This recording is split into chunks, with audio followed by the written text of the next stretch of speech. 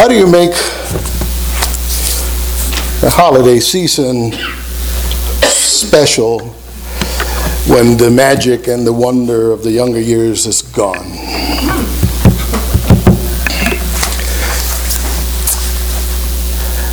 As we go through Scripture this morning, we do reflect on the themes that are part of our celebration through this season. Themes that we've already talked about, themes like peace, hope. Now, these are critical to our lives because we all want to experience them all the time, right? I mean, if there's something that we yearn for, is to have peace and hope in the process. They're essential to our state of being, who we are, and to wholeness in our lives. We do desire wholeness not only on Christmas, but rather it's a state of being for our souls to really bask in and be and experience and live our lives based upon. Now, Psalm 116 says, "Uphold me according to your promise, that I may live, and let me not be put to shame in my hope." Psalm 34 says, "Depart from evil and do good. Seek peace and pursue it." This is Judah's favorite psalm verse. Seek peace and pursue it. She tells me that all the time. I don't know why. Now, hope and peace are active states of being. They're not just fleeting experiences. These are active positions that we take. And we'll delve today on another state of being, which is the one that I really, super really like. Joy. Yes. Right? Amen. Joy. We'll read two portions of text. One is in Isaiah 35, verses 4 through 6a, and the other one is in Matthew 11, 10 to 11, and we'll have them up here for you to read, or you can read in your Bibles as well. It says, "Say to those who are of a fearful heart, be strong, do not fear. Here is your God. He will come with vengeance, with terrible recompense. He will come and save you. Then the eyes of the blind shall be opened, and the ears of the deaf unstopped. Then the lame shall leap like a deer, and the tongue of the speechless sing for joy." And our Matthew portion says, "This is the one about whom it is written, 'See, I am sending my messenger ahead of you, who will prepare your way before you. Truly I tell you, among those born of women, no one has arisen greater than John the Baptist. Yet, the least in the kingdom of heaven is greater than he." Let's pray. Father, we read these words, Lord, with open hearts. We read these words with our minds engaged. And we ask, God, that you speak to our hearts and our souls. Amen. So these past few weeks, we have imagined a lot, right? And as I mentioned at the beginning, it's hard for us sometimes to conceive of a Christmas season that will be full of what it used to be. Because when we were in our early years, the wonder, right? Just embrace that whole scenario of Christmas. And of course, the expectation of gifts. But then we grow out of that stage of life, and now here we are, right? Now here we are, and Christmas comes around. Now, imagination is really, really, really so cool.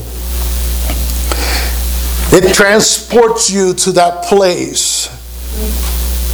The place that is not quite real, but you can almost touch it. You can almost feel it.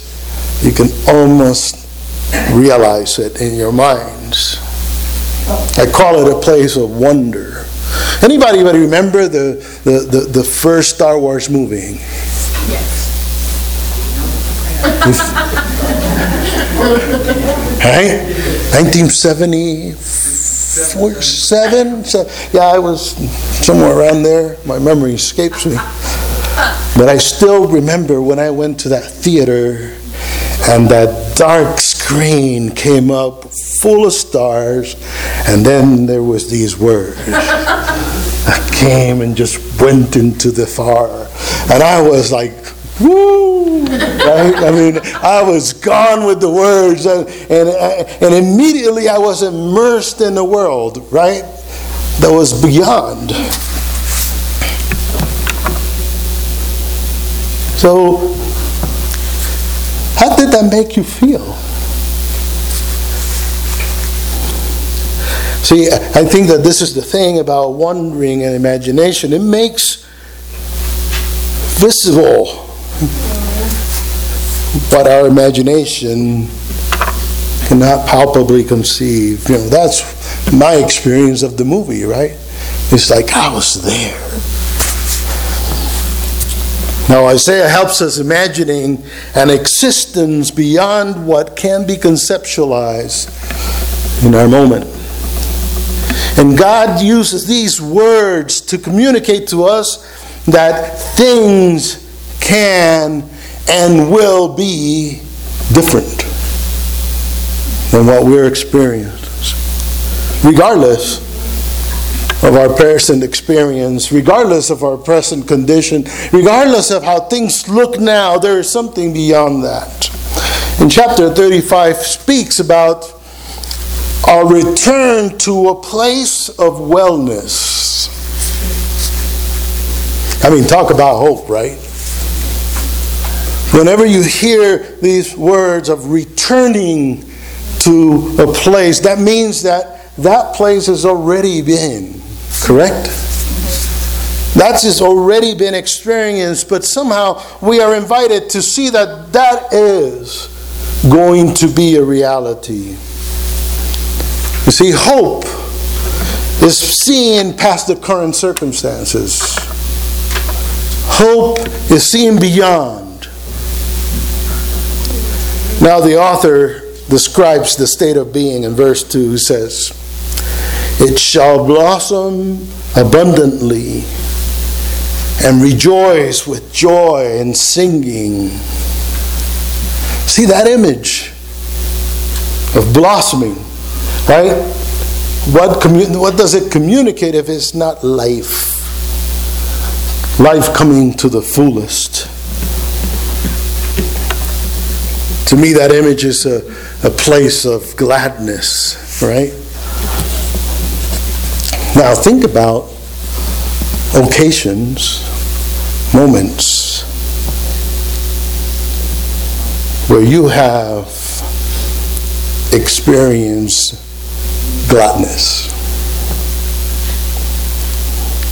Give you a minute. Just remember times where you have just been in that place where just joy just starts to bubble up.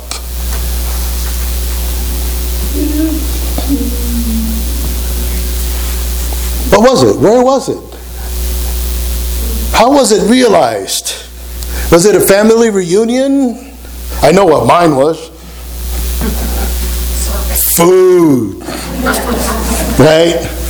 When you come around the table and there's this big pig that is just being roasted for hours and hours and hours, and then it's taken out and plucked on the table. And you start taking the skin off, cutting the meat out, and people come with their plates, and there's the rice and music, of course, right? I don't know, but that is to me what it just calls. Being together in a meal with friends, family, connecting. Sometimes a place of gladness is having a new job, right? Yep. Or a new car, or a new house. See, it goes in increments like that. What makes you glad? Does Christmas elicit gladness? Now, it's important to acknowledge here that hope, peace, joy are not states of being that are mutually exclusive. I'll explain. It is not that we can be joyful, hopeful, peaceful, and not experience fear and grief at the same time. See, I think that that's something that our minds trick us into thinking, that if I am not free of fear, or free of sadness, or free of grief, then I am not joyful. So it can be one and the other. It can be both. I can be in a place where I am peaceful and still be fearful. Remember Jesus? When he was in the boat, the storm was going around him. He was sleeping. Right? Interesting, because I don't think that anybody, any human being, would not be freaked out in the middle of a storm, but he was sleeping. So I think it's important for us to place ourselves there. And this is how the text today starts. It starts with that recognition. Isaiah directs his address to those with a fearful heart. Obviously, something was going on, right?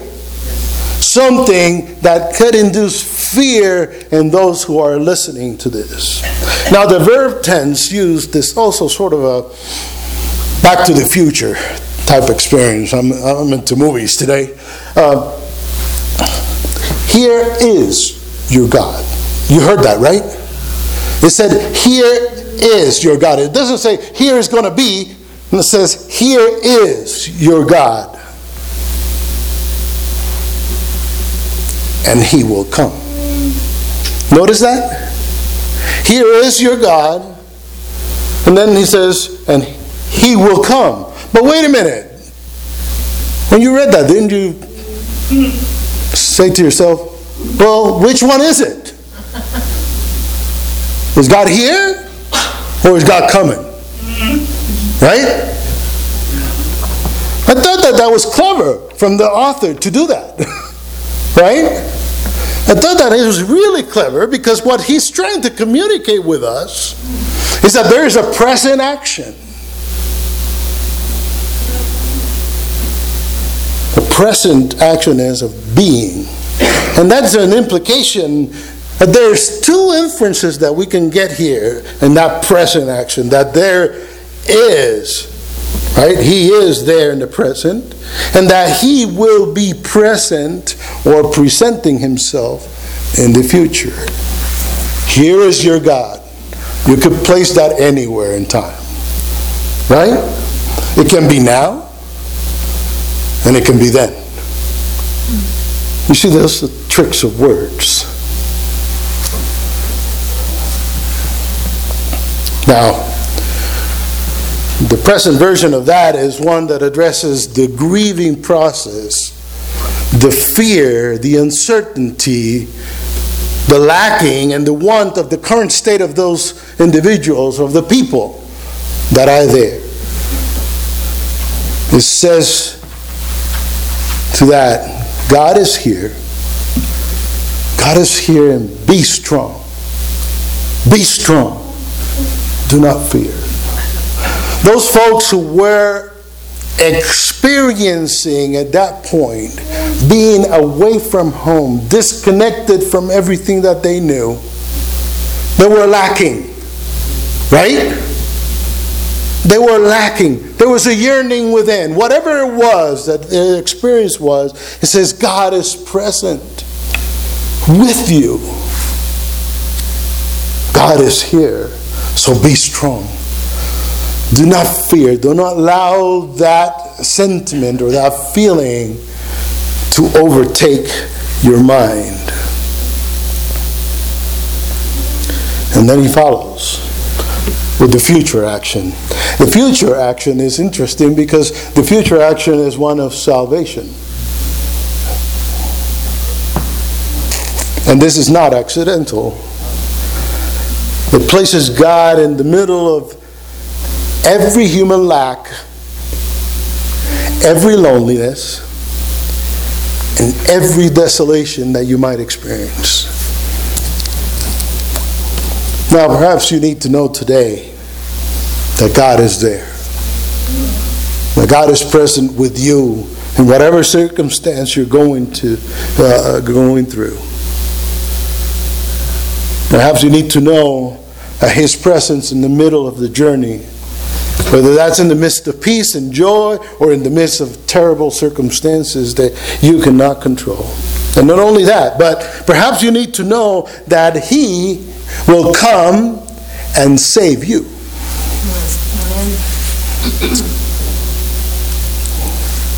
Salvation. As a matter of fact, we celebrate that He already has come, right? You see this thing about time? It's sometimes that we're in the middle of two realities. What it is and what it is to be, but what has already happened seems to just merge in this traffic of life. As a matter of fact, that's what we celebrate. That He has already come, that He'll come. It says in Isaiah verse 5, then the eyes of the blind shall be open and the ears of the deaf unstopped. Then the lame shall leap like a deer and the tongue of the speechless sing for joy.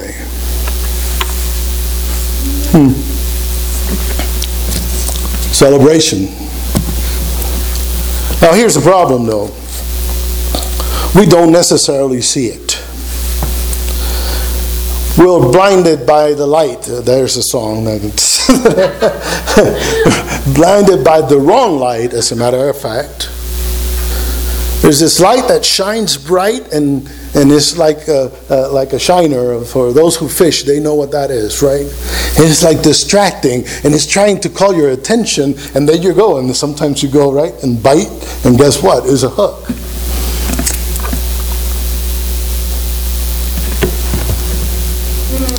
It's a light that shines bright, but it's not true. It's not true food. We think of joy in, again, situational terms. As if joy will be true only when we experience the euphoria of a moment. Right? As if joy was only the thing when we're laughing and we're smiling.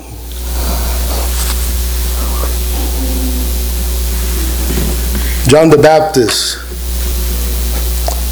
shows us that he is uncertain. He's uncertain about Jesus. He is questioning whether Jesus is the one Messiah. So he sends, right, his disciples. Now, this uncertainness leads to uneasiness, right? He's so anxious. And he sends his disciples to confirm, to verify. I always wondered about his motives. You baptized the guy. Didn't you present us with the Lamb of God?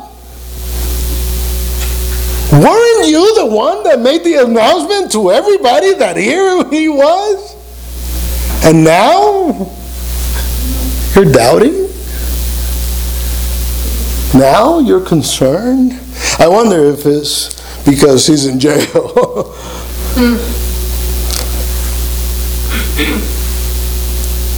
Now check Jesus' response. His response is one that we need to pay attention, because he uses that scenario that is described in Isaiah 35. The blind see. Right? The deaf hear. That's interesting. And he goes on, right? The poor.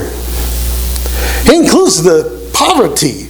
He includes a condition that is not even a physical, necessarily ailment, right?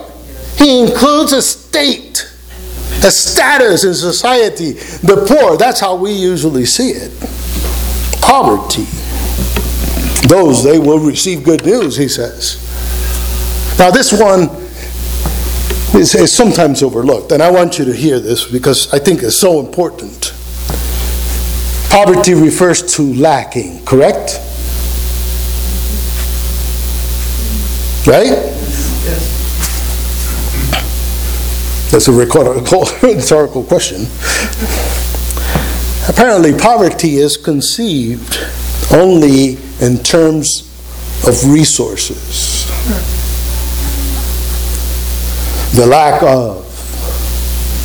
But we know better, don't we?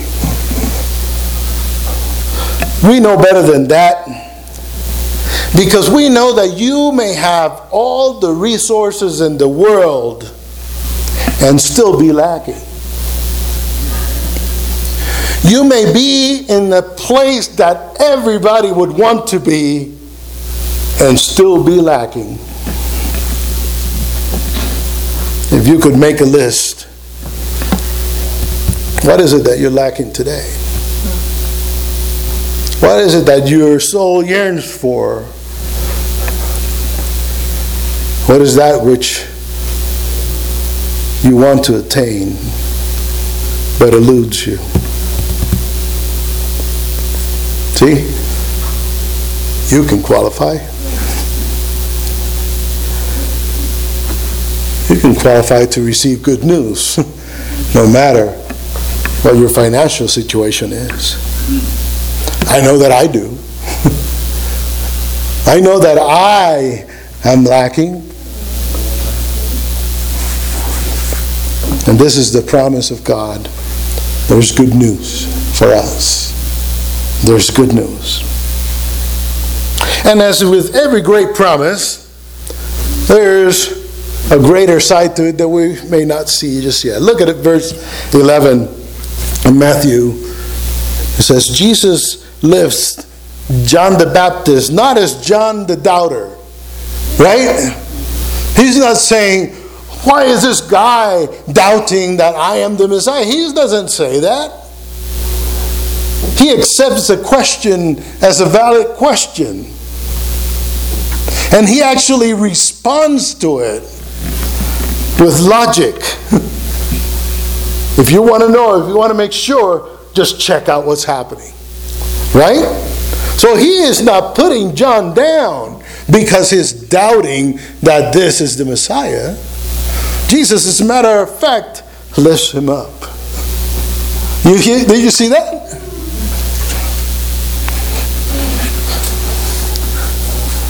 He doesn't just lift him up. He recognizes that this guy is a prophet like no other.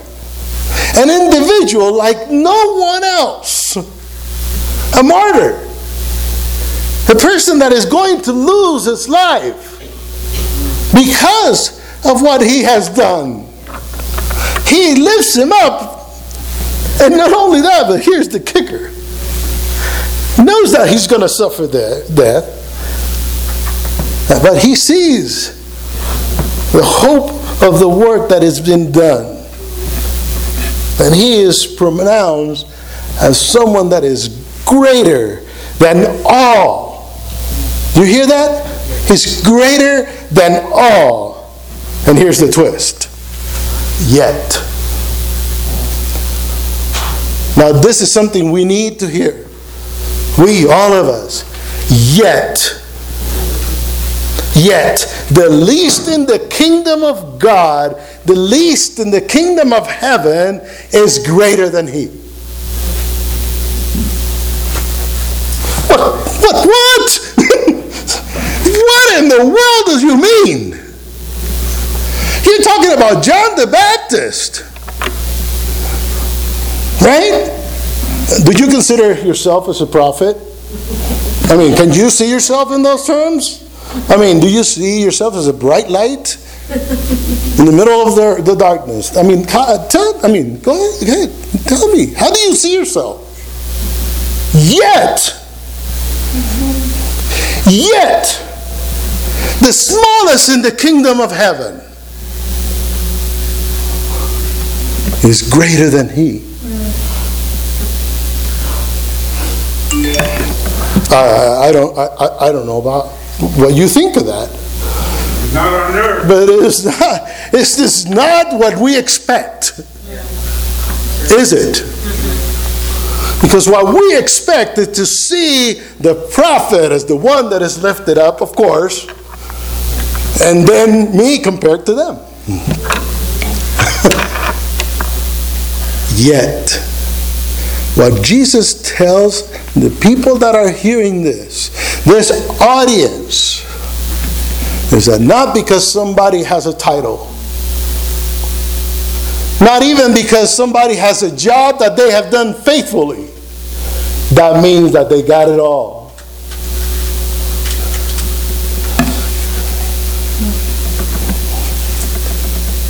The least in the kingdom of God is greater than he.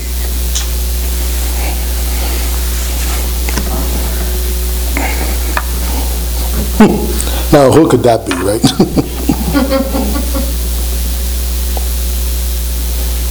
Could it be I?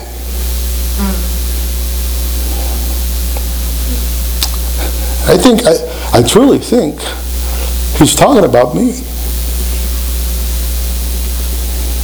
I think he's talking about you. I think it's all of us. I think that we don't conceive of ourselves in the right terms. Because none of us has the goods to topple John the Baptist, right? I mean, from that perch that Jesus just put him in.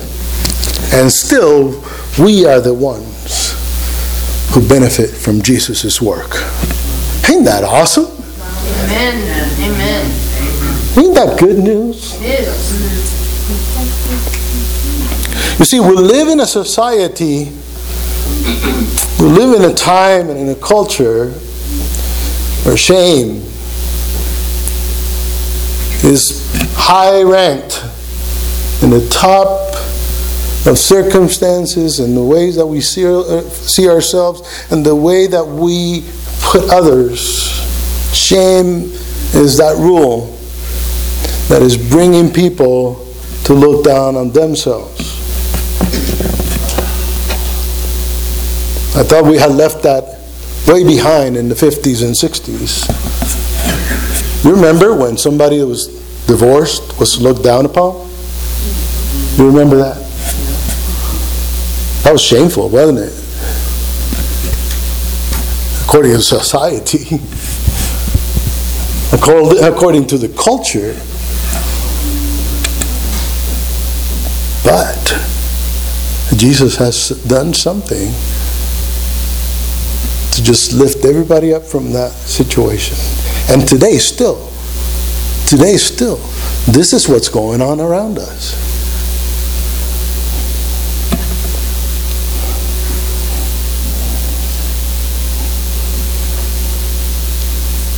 I've been trying to learn as much as I can of this millennial generation. My daughters I still don't get it.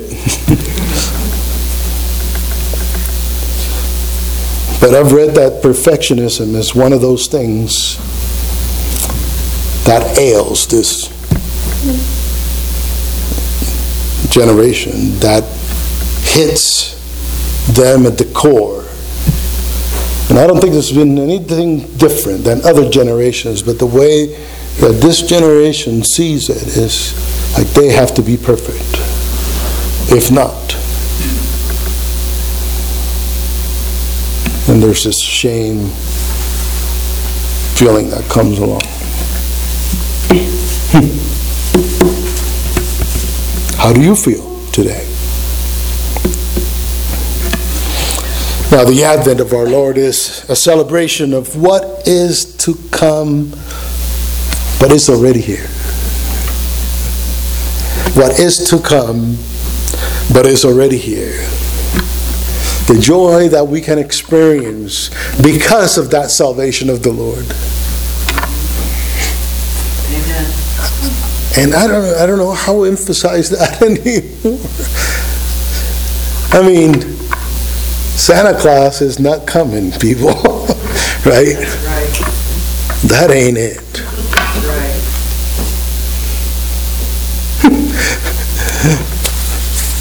Anybody remember the Grinch? Yes. Right? What was the Grinch trying to do? Steal what? Christmas. He's trying to steal Christmas, and what does he do? He goes along the little town of the Who's and takes all these things, right? Trees, presents, all that stuff, and he takes that, puts in the car, and he's going to steal all of that. And still the light comes on. And then he says, oh, maybe there's something more to this Christmas. Maybe the Christmas doesn't come with tags.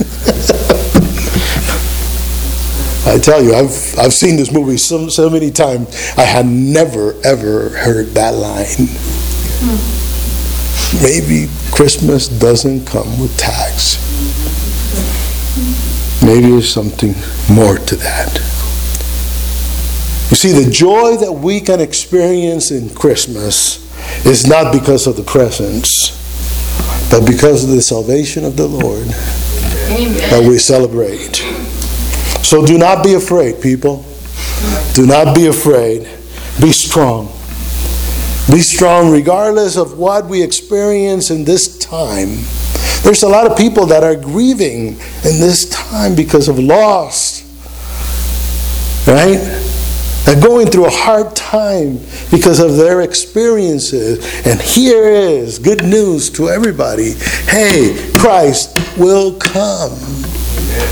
Christ will come. Christ will be with us. And He already is.